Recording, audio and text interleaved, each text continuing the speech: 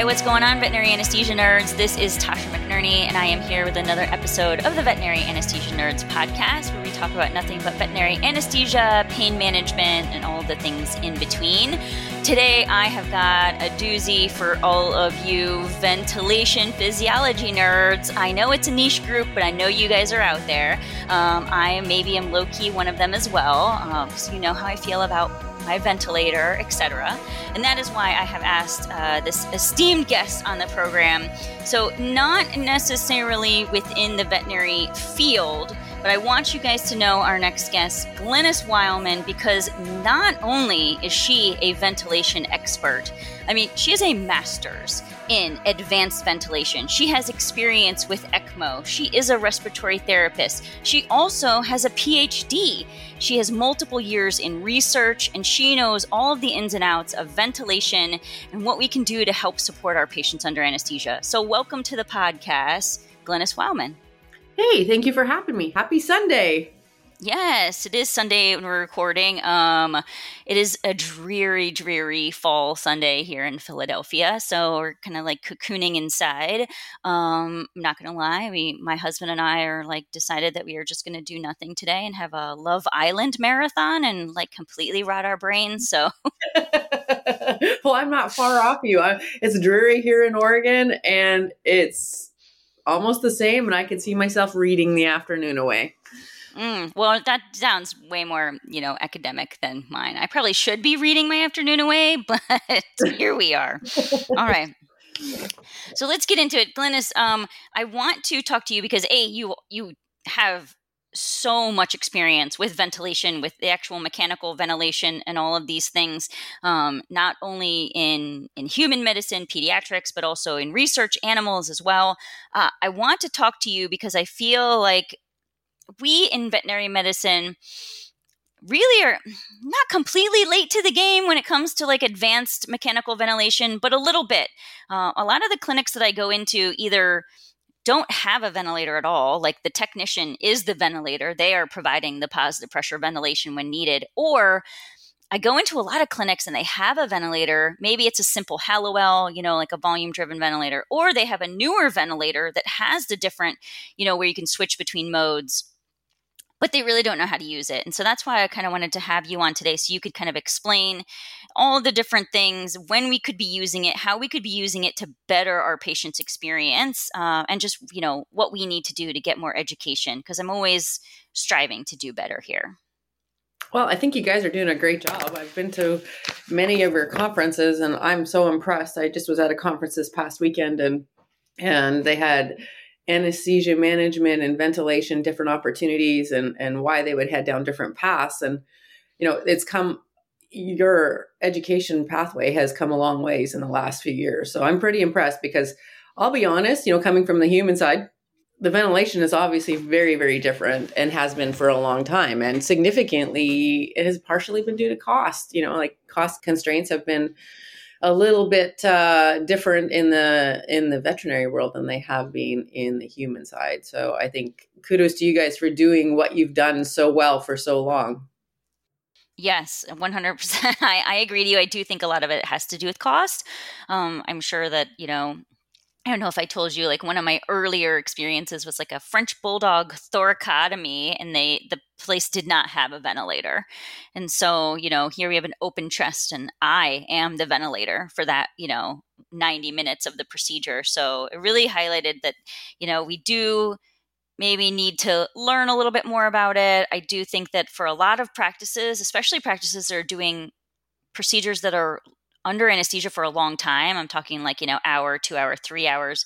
Sometimes these practices are doing like dentistries, and some of your more involved dentistries can easily last 2 to 3 hours under anesthesia. So I do think that ventilation is something that we need to keep in mind.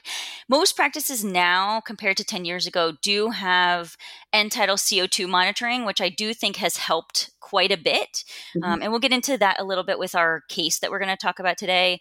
But for the practices that don't have end-tidal CO2 monitoring, just kind of like throw this out there. In your experience, is there a big difference between side stream monitoring and mainstream monitoring of end-tidal CO2?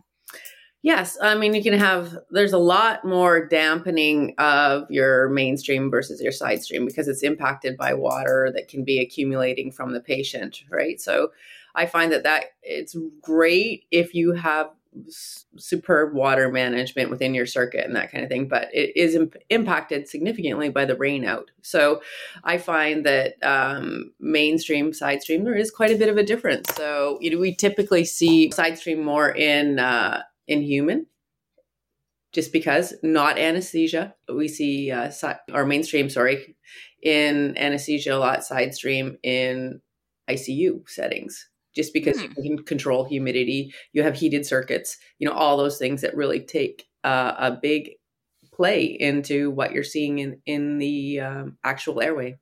So Okay, I that's don't good really to see a know. difference. Like in anesthesia, I would probably always almost go mainstream. The big reason is it's better capable of dealing with the humidity. Okay, good to know. Good to know because I know that a lot of practices do have side stream, mainly because of cost. Right, But right. again, good to know the differences between the two and when you should look out for, and remember to replace your side stream. That Mhm. they're not used indefinitely. They can, the water trap needs to be looked at and all Mhm. that kind of stuff. Yep, yep. All right, so let's get into our case today. Glynis, we are going to talk about what happens when a patient's under anesthesia for a while. The case example we're going to do is a Labrador retriever that was chewing on a deer antler and now has fractured their upper fourth premolar. And since this is like a 2-year-old Labrador, we know that this extraction is going to be a little bit more tough. I mean, certainly extractions where they have a lot of bone loss, those are usually easier. But these young, healthy animals where the tooth breaks because of trauma or something like this, we know that it can be a little bit more of an involved extraction. So we know that this patient is going to be on their side or even their back for a couple of hours. And I want to talk to you because what we see happen a lot of times with these patients is that, we know anesthetics are going to depress respiration to an extent, but this patient's still spontaneously breathing. However, under anesthesia, his end tidal CO2 is in the 60s. Let's say it's consistently between 60, 63, something like that. And he's been under anesthesia for about 40 minutes while we're getting the cleaning and the radiographs, and we get permission from the owner. So we know we still have about an hour or maybe even more under anesthesia for this patient with end tidal CO2s already in the 60s. Now, sometimes we hear that, oh, it's okay because you can do this thing called permissive hypercapnia. Can you walk us through what permissive hypercapnia is and when I would truly say, okay, let's let it ride at an end tidal CO2 of 62?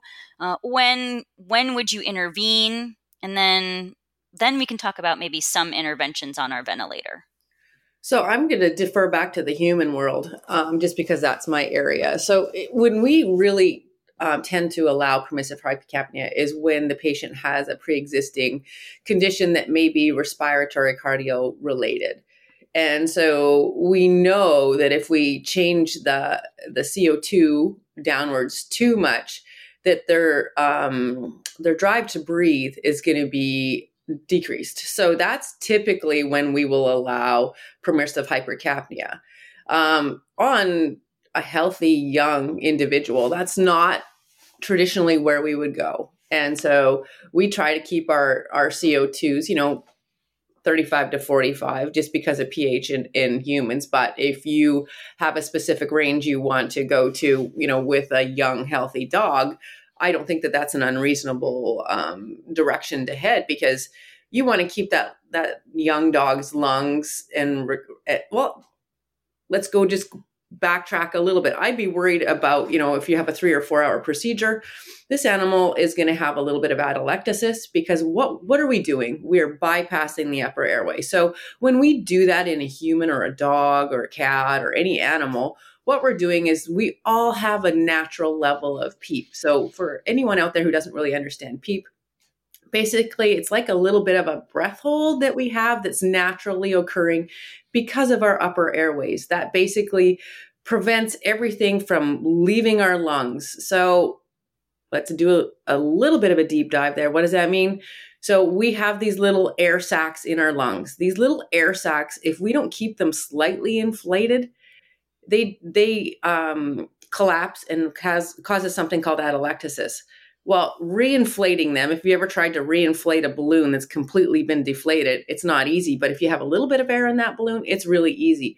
So that is the whole purpose of our upper airways, is A, to clean, B, to keep our lungs a little bit of inflated so that we have a decreased work of breathing. So we don't want to head down that path with animals or people. If we can, we want to keep those lungs slightly inflated, because the outcome at the back end of any case is going to be better. Does that kind of make sense? Yes, definitely. Yeah. So that's kind of, where, when I look at permissive hypocapnia or stuff like that, I mean, it's okay on patients that perhaps have a pre-existing condition and you don't want to take down their CO2 because you lose the drive. But on these young people or young animals, I think it's really important that we look at something a little bit different, which might be PEEP, to support that, because that will sometimes help with your hypercapnia, because it just keeps those airways a little open, prevents the atelectasis, and encourages better ventilation. So that could be a starting place for, your patients that are breathing spontaneously.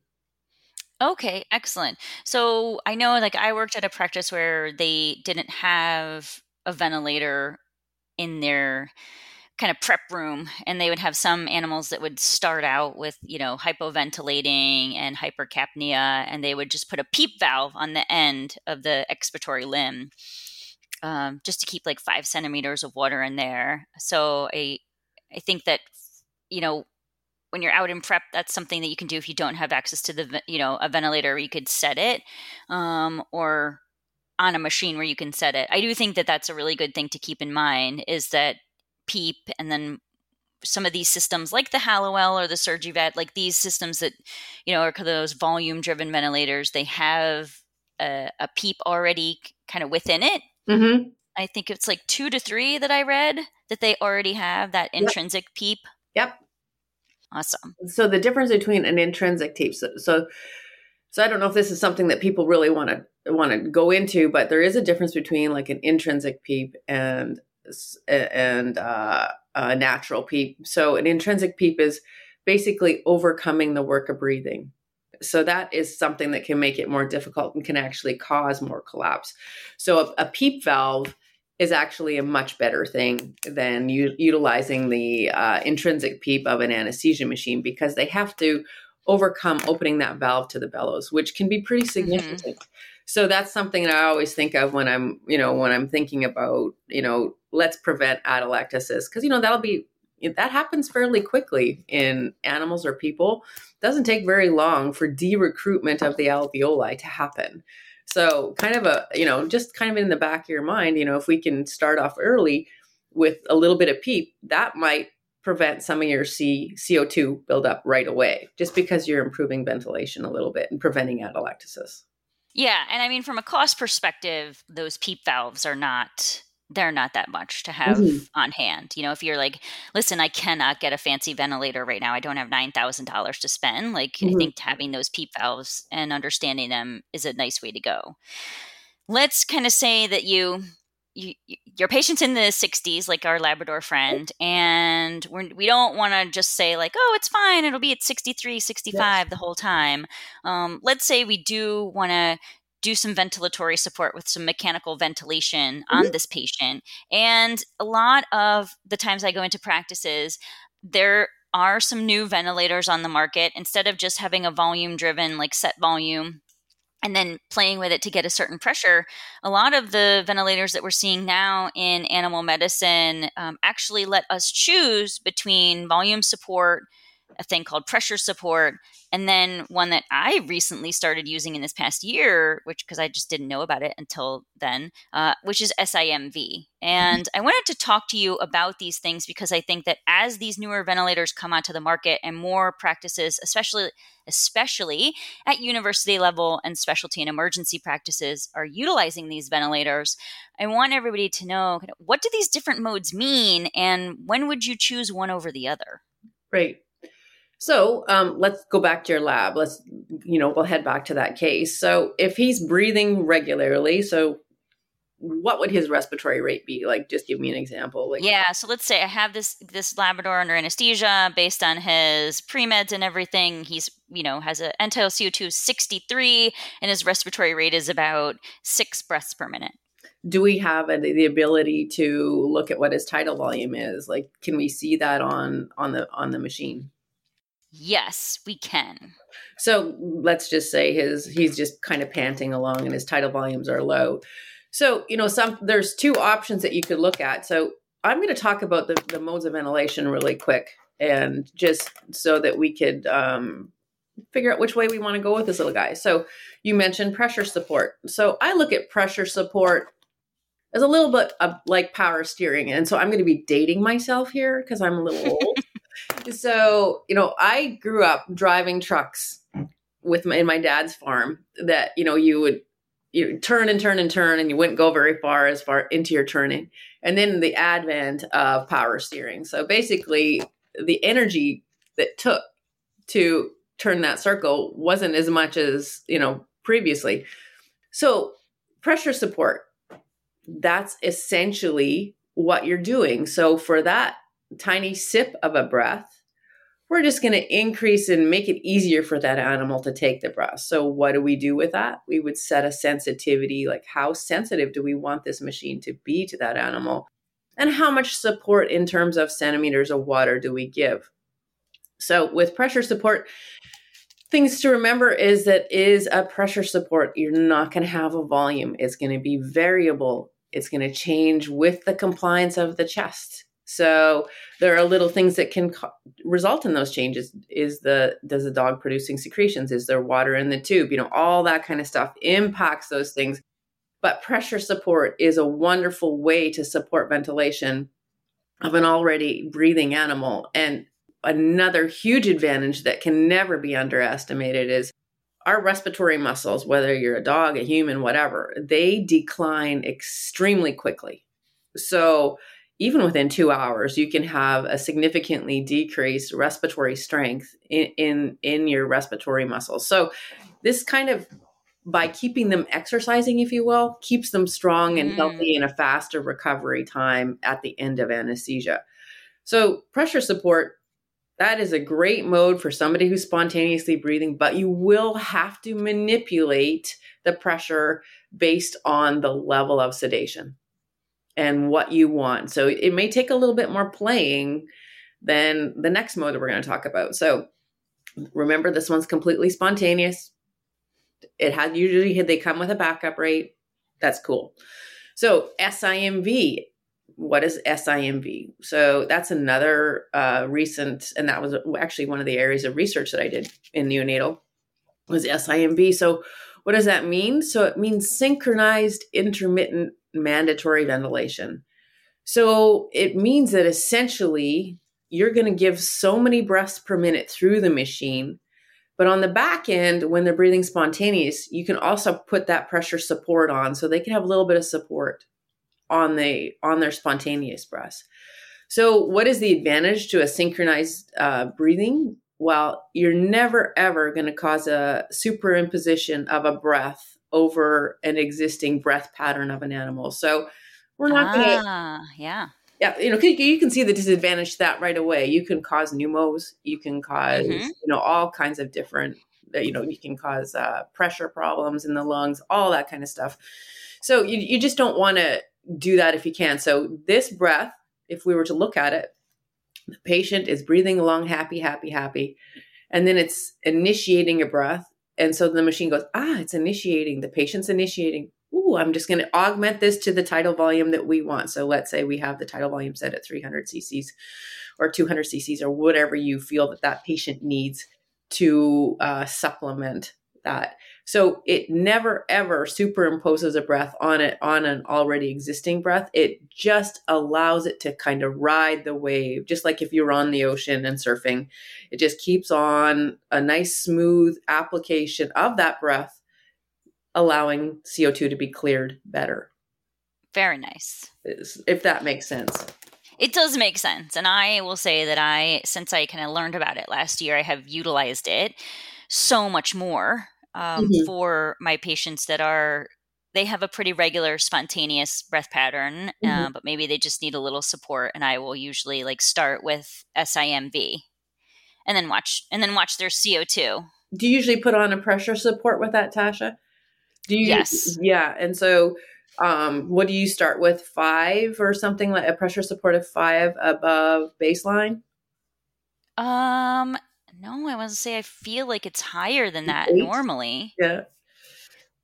So yeah, I mean, you can start at all different levels. Like I just look at my tidal volumes and see where I approximately want to be to support. And within that, you kind of have to be aware of your CO2, right? Because let's say your dog is panting or whatever, has that, fast respiratory rate, and kids are very similar too. And it's kind of a neurological thing. Maybe they're hot, maybe they're whatever, because there can be certain things that cause them. So you kind of have to be aware that you don't want to blow off your CO2 too much, because on the converse side, right, you can have neurological impairment if you've blown off your CO2 too much. So, because it causes vascular constriction. So you kind of have to keep an eye on everything. And you guys are wizards at it, probably more than I've ever. I mean, I have so much appreciation for your field. Had I have known. It's not too late. Do you want to move to New Jersey? We're hiring. So I mean, there's a lot of fun dynamics that go into there. So, but SIMV definitely just is just a little bit of extra support. Give them like a minimal rate, and then a pressure support keeps everybody happy, and they can keep your CO2 in that well-desired range on an easier platform. That's for sure. Okay, nice. Now, I do feel like the majority of people, either because they have started out with these, again, I'm just using Hallowell as a brand, like in the same way that I say, like Ziploc bags, Hallowell, SurgiVet, whatever the brand is you have. But most people are used to kind of these very simple, volume driven, where they'll set a volume based on the, like 10 to 15 mils per kg of tidal volume. Mm-hmm. So when I have, let's say this more advanced ventilator where I can choose between volume and pressure and SIMV, when would you go to volume mode? So volume mode, I would probably go to utilize that mode on any animal that was having something thoracic. So you need to have a tidal volume in. So if you look at volume versus pressure control. So I'm just going to compare the two, if you don't mind, for a second. So in volume, you're always going to have the volume in, irrelevant to the compliance of the chest. So what does that mean? You're going to be able to clear that CO2. So that's the upside. The downside is that you can cause shearing, barrel trauma, all that kind of thing, because your compliance can change, but you can have very high peak pressures. So that's why we always set a pressure limit especially when you're volume ventilating, right? Because you don't want to go over you don't want to cause a pneumo. You don't want to cause any barrel trauma. You don't want to cause any shearing. You don't want to cause any of those long-term impact results from your ventilation. So that's the advantage and the disadvantage. And that's when I would use volume control. I'll be honest, I'm not a huge fan of volume control. There's other modes now that are going to be coming down, and I think are being utilized more and more, like pressure regulated volume control. And basically what that is it ensures that you are delivering a volume breath, but at the lowest possible pressures over a longer period of time. And so how does traditional volume control get there? So this is going to kind of, for you anesthesia nerds that really are into flows, turn on your ears. But if you're not into it, plug your ears. But so the big difference is that volume control is constant flow. So it just ramps up really fast flow until it reaches that tidal volume, and then it shuts off. So that can be pretty rough on somebody that's, especially if there's a situation going on where, the compliance is changing in the chest, you can cause all those things that we just talked about. So that's the thing. Now, pressure control, it has its own set of limitations in that tidal volume's not consistent.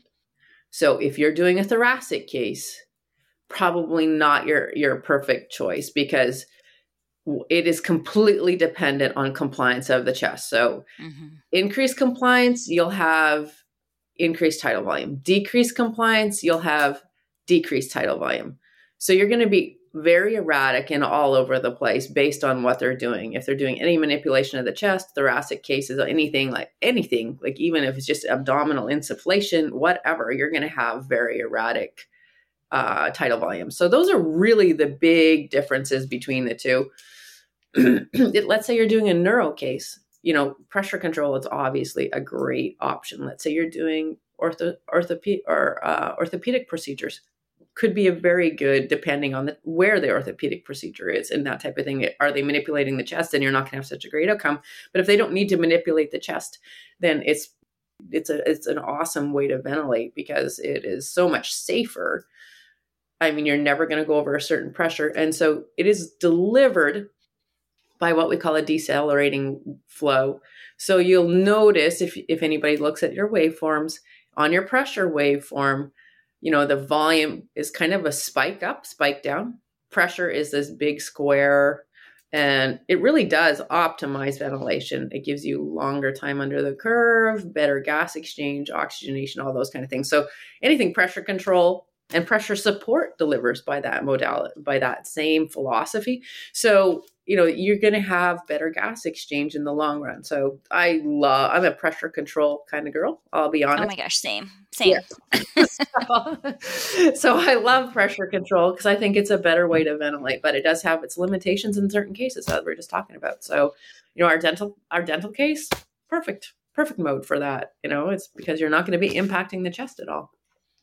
Yeah, that makes total sense. All right. Just for our listeners who maybe not as familiar with these terms, can you let our listeners know what is meant when you say atelectasis, and then what is also meant when you say shearing? Okay, so shearing, we'll start with shearing. So what it is when we increase pressure too high. Okay, so I'm going to start with a balloon because I think balloon is the best way to describe it. So take a balloon for the first time you've ever inflated it. And how hard is it to blow up that balloon?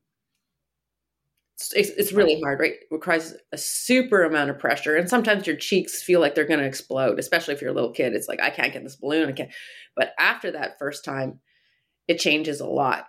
So obviously the pressure in that balloon, think about how big it went the first time versus how big it gets every time after that. So if we keep giving that same pressure every time that we blow up the balloon, eventually the balloon is going to stretch to a point that it's non-recoverable. So that would be a kind of an explanation of shearing. It's a simplified explanation of shearing, but it's never going to get its shape back. So that's what we're looking at. The lungs actually have a way of recovering. The alveoli can recover, but the damage is pretty serious, and you get a whole bunch of inflammatory responses to it. And that's kind of why you don't want to go down that path if you can. But if I was to simplify it, that's the best way I can think of explaining it. And so that would be shearing, and that typically happens during an inspiratory phase. I mean, you can have it at other times. You can have it with high PEEPs. You can see, different things like that. But typically your shearing is prevented by PEEP, not caused by PEEP, unless you're going really, really high PEEPs. So excellent. So if that kind of gives you a little bit of an idea of shearing. So what is atelectasis? If we're going to head down that path of atelectasis, basically this occurs when we're breathing really, really fast, or we have a disease process. It's more common, like if we get sick and we can't really take a big breath or something like that. We have a lot of little air sacs up in our lungs, and so do dogs. All these. So if we were to lay them all out, they'd probably be the size of a football field for animals, or for horses, even bigger, probably 10 football fields. But what does that mean? If we're not breathing and we think about it, when we take a normal breath and we're standing up, that whole breath can descend to the bottom of our lungs, and those little air sacs get what they need. And so they stay open. But, if we're just panting and we're lying on our side, there's no gravity to help us along, or it might be gravity only on one side. So therefore, you're going to see the shrinking of these alveoli. And what does that do? It's kind of like the use it or lose it philosophy. If you're not using it, you're losing it. And so our whole goal at any time should be preventing atelectasis, because to lose it, it takes a while to recover it. So, the PEEP and all those kind of things, I mean, it's great. I mean, it's a wonderful way to really encourage, the atelectasis or preventing the atelectasis. That's what we want to do. And our whole goal, we want these patients to come out and be as healthy as they possibly can post anesthesia. 100%. All right, good. I feel like this has been very informative. Also, I know that for some of our listeners, this is a lot of information. So you probably have to stop, re-listen to this podcast, write some of these terms down, go look them up, that kind of thing. But I think that it's really important information, because as you get more advanced in your anesthesia and you're seeing these more advanced cases, critical cases, ones that don't have great compliance, or you are doing thoracic procedures, all of these terms are so important to know, because I do think that for a long time, at least from my own experience, I only had experience with one type of ventilator. So I only knew volume mode. It really wasn't until I started at a specialty center and worked with an anesthesiologist that I got to learn, when I would utilize volume mode, when I would utilize pressure, when I could take advantage of this SIMV, that it really opened up my eyes. And now, I love this kind of stuff. It's so fascinating. So hats off to you for all the work that you've done, all the education that you're giving people in respiratory physiology. It's pretty cool. Well, I love it. This is awesome. I get so excited about respiratory stuff. So I have to say, if I only had a broadened knowledge elsewhere, I might be well-rounded. I mean, same. Every time I do a relief shift at some places, I'm like, listen, I know anesthesia and pain management. Full disclosure, if you asked me to fill in on a vaccine clinic, I would be lost. I don't know what vaccines we give anymore. I have such a niche, basically you need to put me in an OR with an anesthesia machine in front of me, or else I'm kind of lost. Well, I have to say I'm a bit on the same pathway. I get a little drained really fast when it's eyes wide open. I look like that cat who just got caught in the headlights. Well, thank you so much, Glynis, for taking the time today to explain all these different ventilation modes and all of this, kind of the nuances of it. I know that some of our listeners will be maybe a little more vigilant in providing positive pressure or even mechanical ventilation when we see these end-tidal CO2s, consistently in the 60s. Then we'll start thinking about ways we can remedy that. And you're such a wealth of information. Thank you so much for being a guest on the podcast today. Well, thank you for having me. It was most delightful.